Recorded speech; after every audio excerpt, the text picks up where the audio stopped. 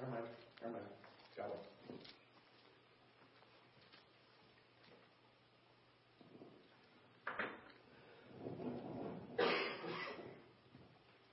All right, Ephesians chapter 6, 5 to 8. Workers, and I have changed the title to this message like 4 times. So I have landed with a worker's biblical responsibility to his superiors. And we'll get through verses 5 to 8. Now, the last time we looked at the reality of slavery in the first century, and we saw that it wasn't a one-to-one parallel with the grossly dehumanizing and undignifying experience that is so often associated with American chattel slavery of the 18th and 19th centuries. The slavery that Paul addresses, that Paul speaks to, had absolutely nothing to do with race, and it was typically much more moderate, much more temperate and humane. It was much more dignifying, and it was advantageous and personally benefiting for most slaves. And my goal, which I hope and I trust that I accomplished it, my goal last time was to try to disarm any cultural attempt that may be in our minds, that may be in the recesses of our minds. I know that we hear it. We hear it on TV, we hear it in social media, we hear it in most modern textbooks. I wanted to disarm any cultural attempt to discredit Paul as though he didn't know what he was talking about and he wasn't qualified to speak he wasn't qualified to speak to slaves or about slavery because he doesn't sound the way modern thought would prefer him to sound. And I don't want Paul nor Scripture being discredited or de-elevated in our minds by even the smallest measure. Now, Paul was speaking to those in a social setting that I think many of us can identify with and relate to. He's speaking to those who were entrusted with responsibility and as those who are placed under the authority of another human being, where they would then be required to do what that other human being tells them to do, because that other human being has been given the right to tell them what to do. Those of us who work for another person and who have to answer to supervisors, to managers, to bosses, and company presidents, this is something that we understand. This is something we relate to. And what Paul says here is immediately applicable to us. Now, before I get into the text, into the details of the text, there are some big idea principles that are really Paul has been carrying along in this whole discussion over what has been called the household code. He first addressed husbands and wives, and then parents and children, and now the last relationship within the home, within the smallest structure of society, is between the master and slave. And this first big idea principle, this isn't new to our verse. It's been carried along the whole way. The first big idea principle is to be obedient to your appointed authorities. Be obedient to your appointed authorities. Paul says, slaves, be obedient to those who are your masters according to the flesh. Now, a considerable percentage of the slaves to whom Paul writes probably did not have the advantage of having a Christian master. Some did, but many didn't, and we don't know the percentages. It's not really important. But church history does tell us that for centuries, the great majority of those who converted to the Christian faith were those among the poor and the lower class. And while there were, on occasion, Christian masters like Philemon, and Christians in the ranks of the well-to-do and the social elite, they were the exception. The norm for Christians throughout history was not to be in positions of power, nor wield economical or political influence, but rather to be in a position of submission and to be subjected to others because they were servants or slaves. That was the norm for the Christian experience.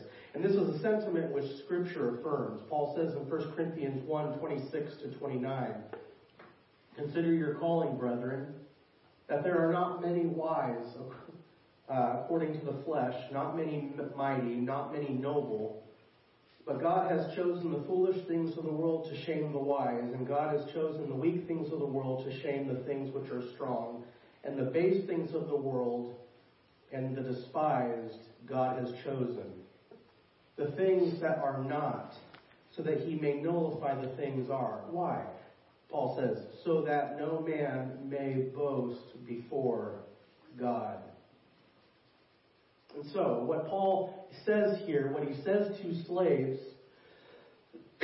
he says in the same spirit that Peter speaks to wives in 1 Peter 3:1, where he says there to be submissive to their own husbands, even though some of them are disobedient to the word. Only here, it's not disobedient, unbelieving husbands, it's disobedient, unbelieving masters. Granted, some slaves have many fair masters,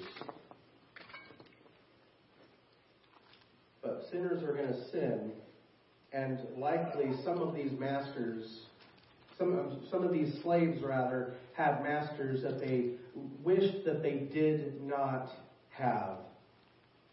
And I have no doubt that among the Christian slaves, among Paul's audience, who he's writing to, there had developed a tendency to look for these slaves to look at their masters, to look at the masters of their fellow slaves, and upon noticing, making comparisons and noticing which masters were more lenient, which masters were more tolerating and more gracious, which masters were less strict, less overbearing. These Christian slaves did what is only natural. These Christian slaves did what we would probably do, what we would almost certainly do if we were in their situation, and that is to covet after that which wasn't given to them by the Lord's sovereign appointment. They would have said things in their hearts, and maybe we surely have said things like these in our own hearts. Why couldn't I have a boss like that? Or a master like that? Why couldn't my master be like so-and-so's master? Why couldn't I have a setup that Joe has? Why couldn't I get compensated as much as Daniel's getting compensated? Why couldn't I have the benefits that Ben has? Why couldn't I have the scheduling privileges that Dan has? And so on, and down the line, and down the line. And we do this, don't we? Am I the only one? Am I the only one who's looked at other people's situations and wished, man, I wish I had what that person had? For those of you who don't know, I have over 10 years of experience working in school districts, 8 years in California and 2 years here. And in both job situations, both employments, I frequented other classrooms, and it wasn't an uncommon thing to see how another teacher was running their classroom, to see the dynamics between other teachers and their paraeducators, and for me to make comparisons and contrasts with the relationship that I had with my own teacher and my fellow staff. And there were times, I admit, I coveted what other people had I wish I could have had that instead of what had been given to me. What Paul is saying here is something he has been saying all along to wives and children, only now he's addressing slaves and workers. And it is this: God has sovereignly put you where you are.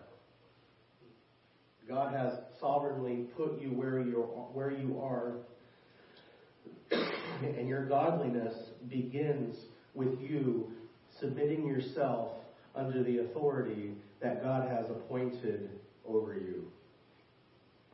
The Christian does not have the right to justify his or her disrespect and disobedience to his appointed authority because of some subjective perception that the authority doesn't measure up in his eyes, or that your authority is flawed, or that it is somehow disappointing to you, or because your supervisor, your boss, your manager, your superior isn't like the next guy's superior.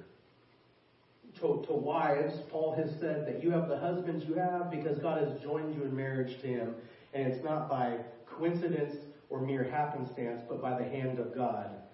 And because God's hand has given you that man or that, as a wife, because God has given you that man's hand, you as a wife are to submit to him as to the Lord. Remember that key phrase, as to the Lord. And to children, Paul has said, you don't have the parents you have by accident. I know sometimes it feels that way, kids. You don't have the parents you have by accident. It's not a mistake that you have the mom that you have or the dad that you have. Come what may, they are the parents meant for you. And because they are meant for you and given to you, submit to their authority and obey them as unto the Lord. Only now Paul is speaking to slaves and servants, but the sentiment's the same. The sentiment, the big idea, principle is the same. Slaves, or to put in our vernacular, employees, laborers, servants, and workers, obey those whom the Lord has put in a position of authority over your life or over your present circumstances.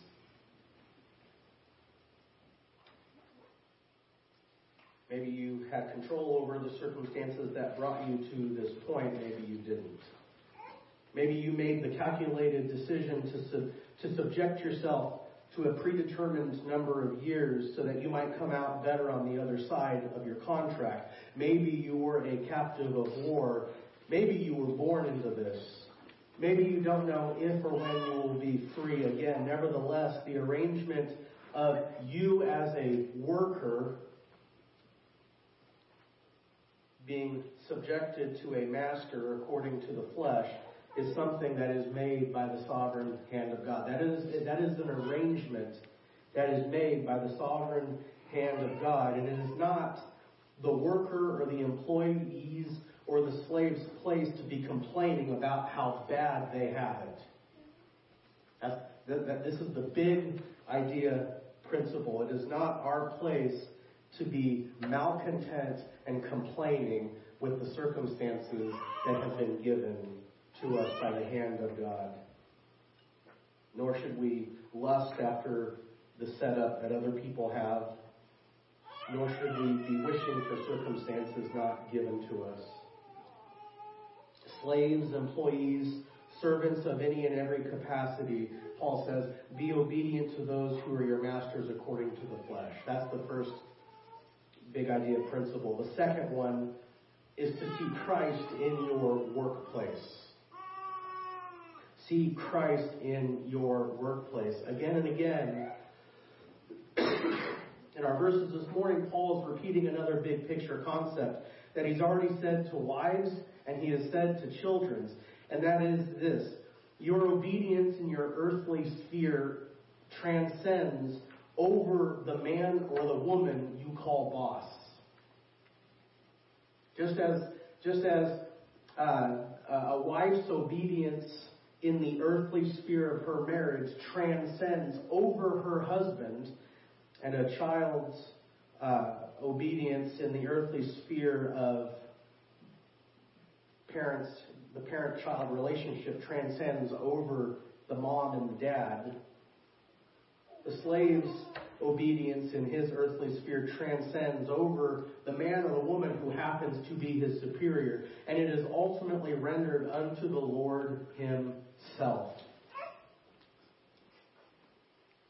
Paul is calling for Christian slaves and servants and employees to see Christ in their workplace and to see the Lord in the midst of their labor. Look at verse 5. Verse 5.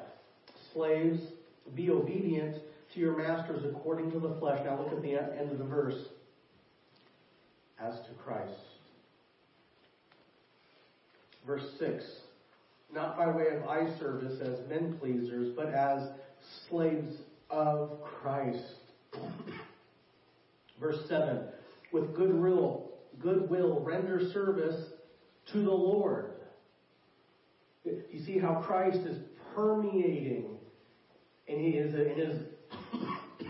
attached to each of these features or aspects of the slave's obedience to his earthly masters. Christ is tethered to each one. Verse 8, knowing that whatever good thing he does, this he will receive from who? From HR? From the president's desk? I know, from the labor union. No, where does the slave, where does the worker ultimately receive his recompense? It is from the Lord, whether slave or free. Verse 5, Christ. Verse 6, Christ. Verse 7, the Lord. Verse 8, the Lord. Paul is calling Christian laborers and slaves to have a very Christ-centered perspective, a very Christ-conscientious perspective that they are to bring into the workplace. And this means that the Christian doesn't segregate his thoughts and confine his musings about what does or doesn't please the Lord and what isn't or is acceptable to the Lord merely to Sunday morning. Rather, we bring good, solid Christian doctrine into the workplace with the understanding that even the secular job site, even the secular workplace has been made a place of sacred service to God. It is for this reason alone. It is by virtue of the fact that a Christian has been appointed to work there. Don't miss that. Your secular job site, by virtue of you being a Christian, and you, by virtue of you working there, that secular, perhaps even pagan place has been made a sacred place where sacred service is rendered to the Lord.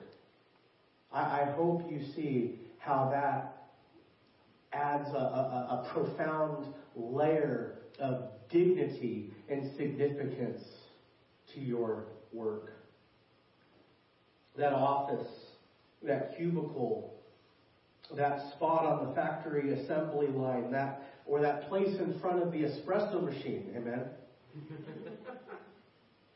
That, for many of us, that home, that cluttered desk, that cluttered home workspace where you fill out all of your Etsy orders is a place ordained by Christ, sanctified by Christ, directed and supervised by Christ. And that place, whatever it is, the office, the cubicle, your car if you're an Uber driver, that has been made a means appointed by Christ himself, whereby he will glorify himself through the work he appoints you to do. No matter your circumstance or the desirability of your boss or the relative earthly gloriousness or lack thereof of your circumstances, See that your job, see that the work that you do, and see that the attitude that you bring matters. See Christ in your workplace. How I wish someone had told me that in my 20s. I had a absolutely deplorable and shameful work ethic in my 20s. I wish someone had told me this because it is so profoundly, life-changingly significant. This means that the Christian who has, from the world's perspective, the most unsatisfying, the most boring, the most unrewarding work, and perhaps even the most unfair and unjust supervisor, has in reality a glorious opportunity and a wonderful privilege. The Christian can move beyond the drudgery and the dissatisfaction of the temporal circumstances. The unbeliever can't do that. The unbeliever has nothing to look for beyond his temporal circumstances. Anything is mere speculation. The Christian can move beyond his temporal circumstances, and he can say with conviction, this is what the Lord himself has for me to do. And he's not guessing. He's not speculating. He knows. And there is joy and meaning and purpose in even the most simplest of tasks by the virtue of the fact that the Lord Jesus Christ himself is here. And to do this seemingly unimportant work, it is really to do it for him and unto him. And what this means, as John Stott puts it, is that the one who is preparing a meal really has the opportunity to cook a meal as if Jesus Christ were going to eat it. Or to spring clean the house as if Jesus were to be the honored guest. He says it is possible for teachers to educate children, for doctors to treat patients and nurses to care for them, for solicitors to help clients, shop assistants to serve customers, accountants to audit books, and secretaries to type letters, as if in each case they were serving Jesus Christ. That has the potential to make even the most mundane and drudge-filled job significant and purposeful. See Christ in your workplace.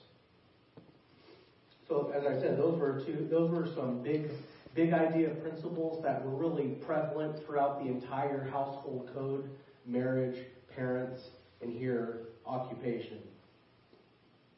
And I think Paul's certainly upped the ante, making the workplace and the labor of the Christian a great privilege. The question is then raised, how ought the Christian slave or servant obey his masters? I mean, we know it's a given that the Christian should serve his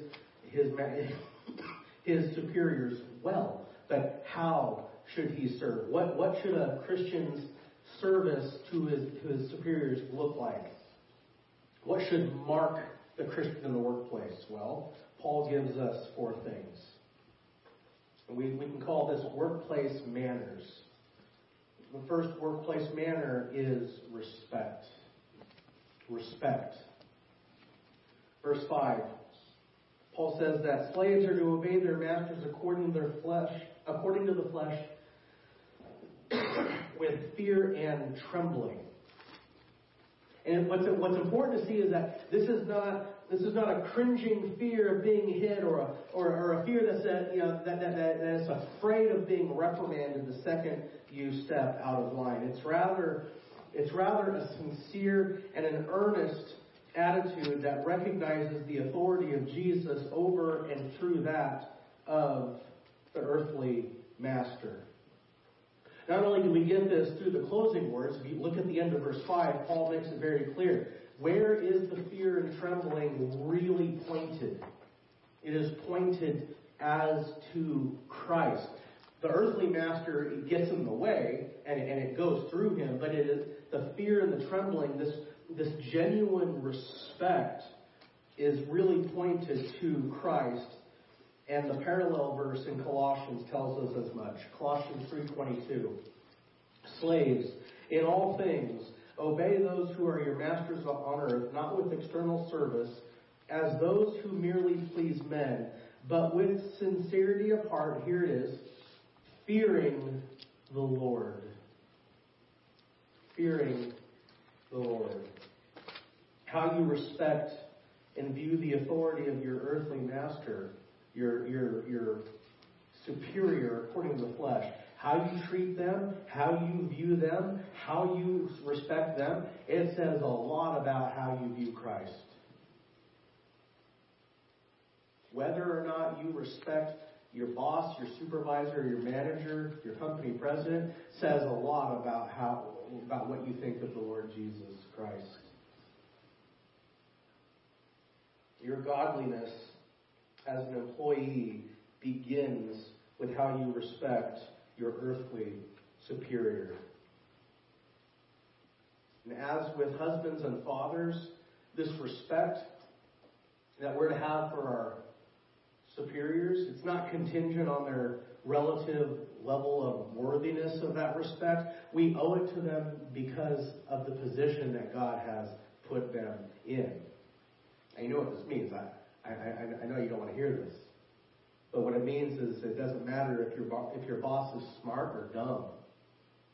It doesn't matter if he is fair or she is fair or rude. It doesn't matter if they're generous or stingy. The Christian is to see that he respects his or her superior as a divinely appointed agent of the Lord's authority. As with children towards their parents, as with a wife towards her husband. The Christian respects, he obeys his earthly superior with respect. He also obeys with integrity. Integrity should mark the Christian in the workplace. Verse 5, Paul says, in the sincerity of your heart. And this word for sincerity means just that. It means sincere. It means to be frank, to be genuine or straightforward. And it speaks against, we can say, a heart of duplicity that puts on a front that says one thing, but internally it's feeling something else. We've all been there, haven't we? And what this would prohibit us from doing would be smiling at our bosses, putting on a good show of being a good sport, of having a good attitude, while internally brooding and criticizing and having a spirit of bitterness and antagonism. We've been there. We've done that, right? We can have on the surface a very tranquil appearance. The waters can be very smooth, but underneath we're nurturing and harboring resentment, and we're agitated, and we're grumbling, and we're complaining. One of my favorite words in Greek is the Greek word for complaining, gungismu. And on the out, we can be, even as Christians, we can be very good at looking very respectful on the outside, but internally we're gungismuing. Don't be an internal gungismuer. What Paul is saying is, as noble as it may feel to keep all of that repressed or suppressed and pushed deep down inside, and to keep it from bubbling to the surface, our call as Christians is to honor our superiors, not only in action, but in attitude as well. Not merely externally, but internally, sincerely from the heart, and not as a two-faced person. Why? Two reasons. what is in the heart inevitably comes out of the mouth. You can suppress it, repress it, you can keep it down, but eventually, whatever's in your heart, whatever you're thinking, inevitably will come out of your mouth. And secondly, we can think nobody sees what's in our hearts, and we can fool a lot of people about what we're really thinking, what we're really feeling, but we can't fool the Lord. 1 Samuel 16:7 says that the people look at the outward appearance, but the Lord looks at the heart. So have your heart right towards your boss. Have integrity and be sincere. A third quality that should mark the Christian in the workplace is honesty. Honesty. Verse 6, not by way of eye service as men pleasers, but as slaves of Christ. The key word here, what do you think is the key word? Eye service. Eye service. Now, we have all worked with someone, maybe some of us in here have been this person, who have two standards for their work ethic. They have one way that we work when the boss is in the room, and then we have one way that we work when the boss is out of the room. And that's what this word for eye service means. Eye service says what the boss doesn't know doesn't hurt him. And as long as he's not watching me, I can do whatever I want. And the minute the boss walks back into the room, eye service gets back to work, as though eye service were working the whole time. And something that has really enabled eye service in the workplace, those of you who work on a computer will be familiar with this, is the Alt-Tab feature. Alt-Tab. You can be on social media, you can be streaming something. In walks the boss, quick Alt-Tab. And whatever you were watching is now minimized into a little window, and there you are, and you're typing on your Word document, and your Excel, and your PowerPoint, and your spreadsheets, and everything, and it looks like you're hard at work. And I found out, thanks to the NCAA, I don't know if this is integrated into any of the other sportsy stuff, but the NCAA website actually has built in to the live stream something called a boss button. Have you heard that? Smile tells me you've seen it. Okay. What Alt-Tab is, the boss button is Alt-Tab on steroids. Now, you don't even have, because with Alt-Tab, you have to be coordinated, because you have to, get your hands down on the buttons and press them at the same time. With the boss button, all you have to do is click, and the computer minimizes everything and brings up something that's supposed to, that it has the semblance of looking work-related. This is eye service. We have a whole sports phenomena that is just built off of eye service. This does not fly with the Christian. Let this not be so among the Lord's people. The Christian is not only not duplicitous in his heart, but he's not duplicitous in his work ethic. And the one who employs a Christian should trust that who he is when he's being supervised is one and the same of who he is when he is not being supervised. If the Christian is being paid an hour's worth of pay, how many minutes should he be putting in to work? Hours worth of pay, how many minutes? 120. Okay, Eager Beaver. I'm a slave owner, so. 200%. 60 minutes. 60 minutes. The Christian employee obeys his boss with honesty. The last mark, and I'm sure that there are tons of marks that Paul could have said, but the last one he lists for us is goodwill. Goodwill. Verse 7. With goodwill, render service as to the Lord and not to men. And what goodwill here is, it's the idea of being positive It's the idea of being glad and cheerful even when circumstances wouldn't dictate a cheery attitude. And what this does in the Christian who employs goodwill in the workplace is it brings out an earnestness. It brings out a drive and a focus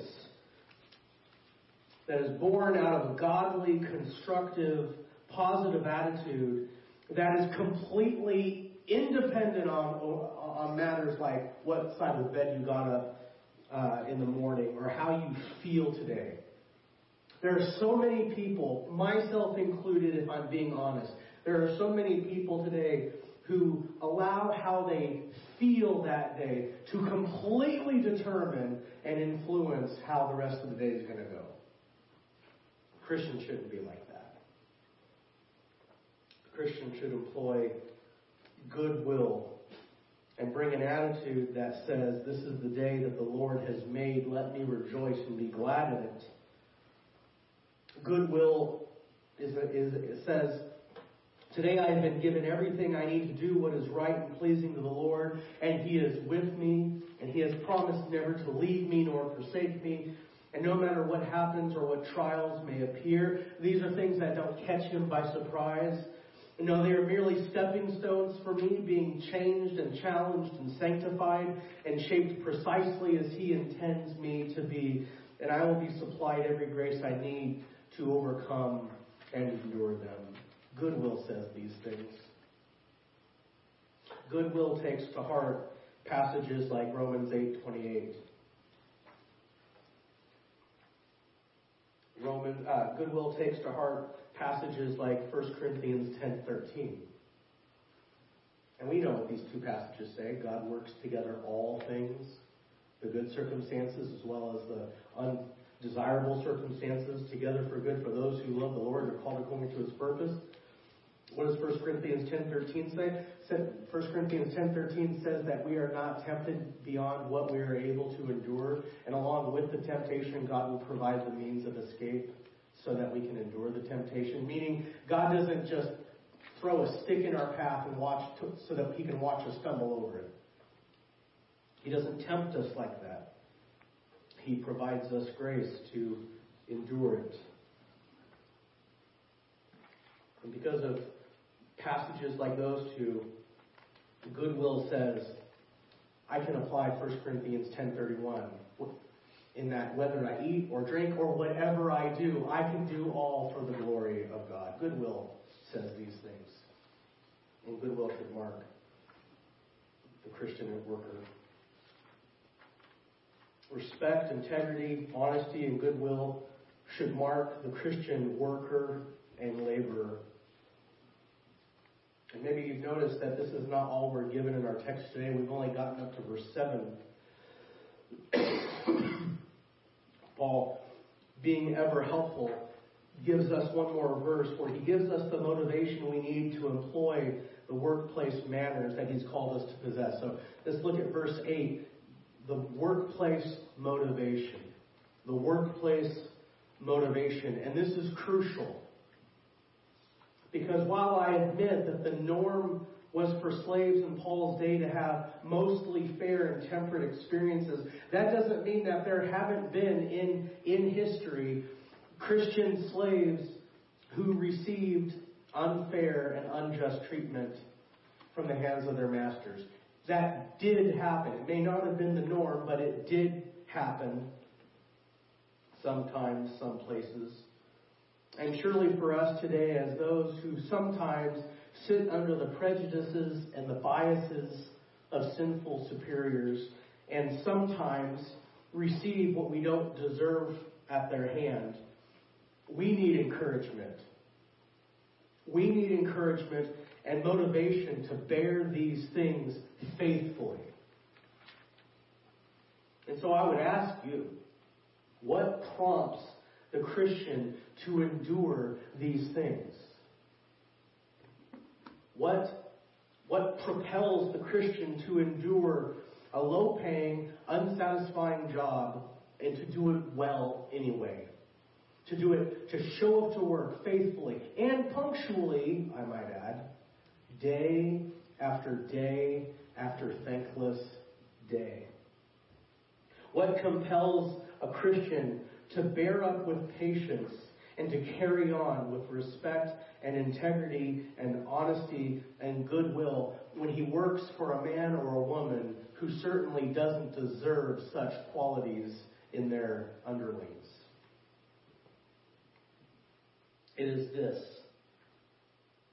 It is the unbending truth that the Lord has appointed a final day of judgment in which all the books will be opened. And when we as believers will not be judged for our sins, but rather rewarded for how we served and obeyed the Lord. And we who belong to Him will be given our recompense and our reward for all the times we did our duty as unto the Lord. Look at verse 8. He says, knowing that, which means that everything that he has said up until this point is now hinging on this. This is the motivation. This is the basis. This is the grounds for faithfully doing everything that he said up to this point. Knowing that whatever good thing each one does, this he will receive back from the Lord. Christ knows all of his own by name, and not a single act of service that they do goes unrecorded and unnoticed. Pastor Don Green puts it this way, and I love this. Christ keeps his own books. Christ keeps his own books. And what he sees his people do, he makes a record so that he can personally reward them for it. And as has been said before, our legal and social standing in this world is not the final word. And so it doesn't matter if for the time being you're the one on top or you're the one on bottom for Christ. Scripture tells us that Christ is no respecter of persons. The question will not be, at the end of it all, in the final analysis, the question will not be, how much fairness were you shown? Were you given equity and justice? The question will be this, rather. Did you do the will of God with your life? Did you do the will of God with your life? Did you do what is right and pleasing to the Lord with the circumstances you were given? Yes or no? Did you do what is right and pleasing to the Lord with the circumstances you were given? How much better it will be for the lowly slave who was given nothing, but nonetheless sought to please Christ in even the most menial means possible.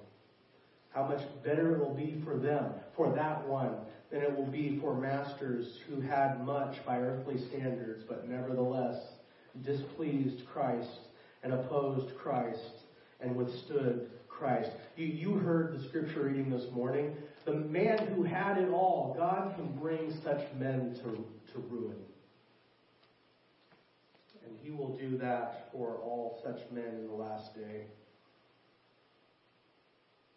Let us, as slaves of Christ, be resolved to give ourselves to our duty with the right mindset and out of the right motivation commit the outcome to our Lord and Savior. Let's pray. Lord, I recognize that perhaps some in this room, perhaps some watching on live stream, have had at times feelings like they've been given a pretty rotten lot. I know what it's like to struggle with feeling my place in life, my office in life is insignificant and it's never going to amount to anything. I know what the struggle can be to be under somebody who is unfair, uncompassionate, uncaring, and inconsiderate.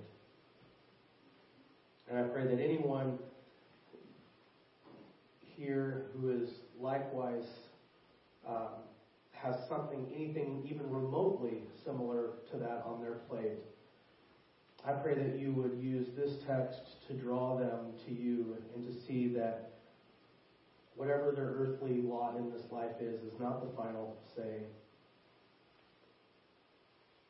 And that in Christ, those who are poor are indeed made very rich.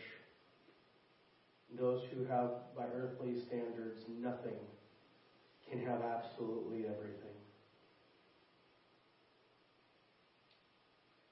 Please supply our needs and be gracious to us. We love you, Lord. Amen.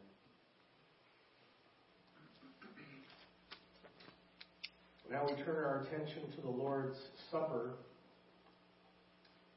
And as I've alluded to over the last couple of weeks, there's a passage in the Old Testament that really exemplifies the Lord Jesus Christ being a slave and serving not only God, but the people of God by committing himself to do the work that is appointed for him to do.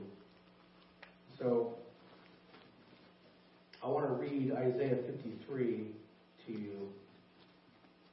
And as we approach the Lord's table, I want you to see in this work that he is doing. I mean, my Bible has captioned this the suffering servant. So as we see Isaiah 53 describing our Lord's suffering, see that he is serving us by suffering for us, by taking our place, which is something that we ought to be particularly mindful as we come to the table. I'll start at verse 3. He was despised and forsaken of men, a man of sorrows and acquainted with grief. And like one from whom men hid their faces, he was despised, and we did not esteem him. Surely our griefs he himself bore, and our sorrows he carried, yet we ourselves esteemed him stricken, smitten of God and afflicted. But he was pierced through for our transgressions. He was crushed for our iniquities. The chastening for our well-being fell upon him, and by his scourging we are healed. Each of us like sheep have gone astray. Each of us turned to his own way, but the Lord has caused the iniquity of us all to fall on him. He was oppressed, and he was afflicted, yet he did not open his mouth. A slave doesn't have the right to protest. Like a lamb that is led to slaughter, and like a sheep that is silent before his shearers, so he did not open his mouth. By oppression and judgment he was taken away.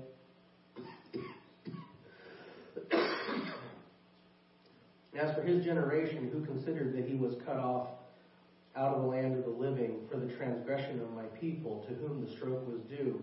His grave was assigned with wicked men, yet he was with a rich man in his death, because he had done no violence, nor was any deceit in his mouth.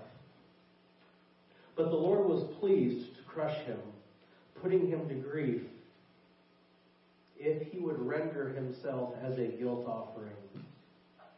He will see his offspring, he will prolong his days, and the good pleasure of the Lord will prosper in his hand as a result of the anguish of his soul. He will see it and be satisfied. By his knowledge, the righteous one, my servant, will justify the many, as he will bear their iniquities. Therefore I allot him a portion with the great, and he will divide the booty with the strong, because he poured himself out to death, and was numbered with the transgressors, yet he himself bore the sin of many, and interceded for the transgressors. Being mindful of this is something the Lord's people do every week, but we are particularly mindful of the Lord interceding for us and bearing our sins in his body, becoming the curse for us and hanging on the cross. That is why this This ceremony, this Lord's Supper, is reserved for Christians, for those whom the Lord has interceded for. If you are not a Christian, or if your heart is not in a right place right now, either against the Lord himself or against one of his people, I would strongly encourage you to heed what Scripture says. Let the elements pass. Don't take them in an unworthy manner. So while Ben's going to come up and distribute the elements, use this time in prayer and silent reflection to just worship the Lord and to enjoy the sweet satisfaction of his sufficiency for your sake.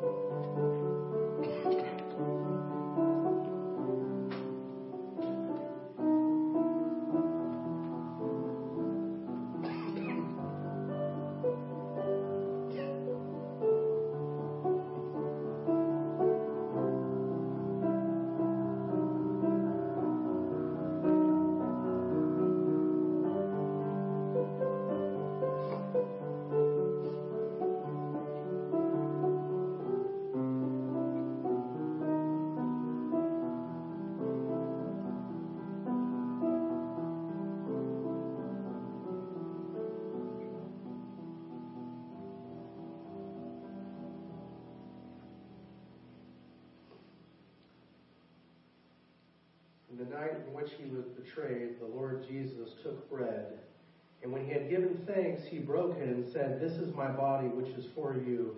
Do this in remembrance of me."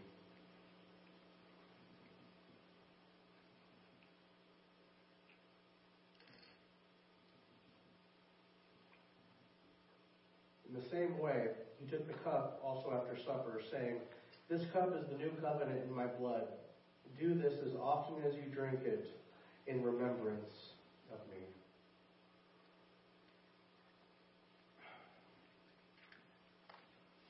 Lord, by the single offering of yourself, the breaking of your body, the shedding of your blood, you have forever sanctified and perfected a people for yourself and for your Father. Thank you for this incredible thing that you have done, which we could never do for ourselves. In your blood we have been forgiven our sins, we have been redeemed, and by the power of your Spirit we have been sealed so that we might never be lost. What a truly wonderful thing it is for us to come together on this day and to worship you. We love you, Lord. Amen.